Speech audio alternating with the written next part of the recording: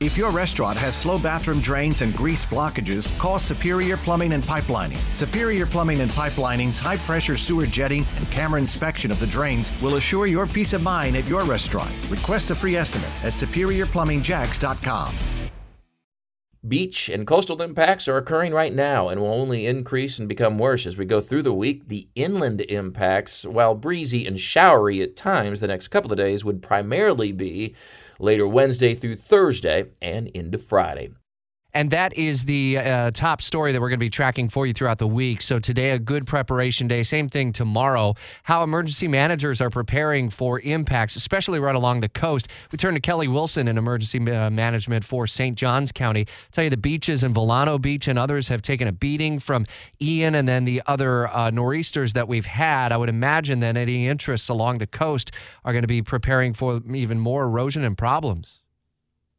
Yeah, that is one of our major concerns with this storm. And the storm is so large, and I think that's one of the things that we need folks to, and they're doing a really good job on our local weather stations, talking about how absolutely huge this storm is, and don't just focus on where the center or that cone is, because we're going to feel impacts along those beaches. And like you said, those beaches right now took an absolute beating from Ian.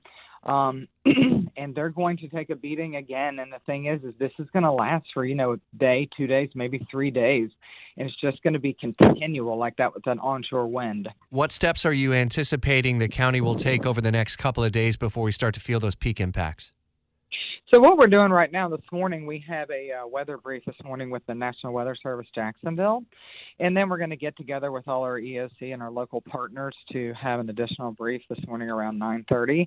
So we can start talking about, as we're looking at, the closer it gets, the more we start to realize the actual effects we're going to see. So we'll start coordinating with our partners and making sure we're getting messaging out, making sure folks understand we are going to have these very high tides. If you regularly flood with a very strong nor'easter, you need to begin taking those protective actions to protect anything that floods.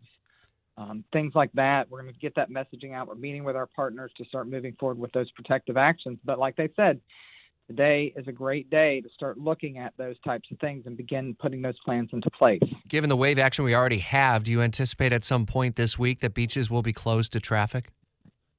Yeah, I would assume they're going to be closed. Our partners over there at Beach Services will give us they'll send us regular updates when they start looking at the tide. But yeah, I would imagine that the beach traffic would start closing. And I will also say this. The ocean is going to be extremely rough. There are strong rip currents, and it's probably not safe for most anybody to go swimming, surfing, or any of those types of things right now. And the ocean conditions are going to continue deteriorating.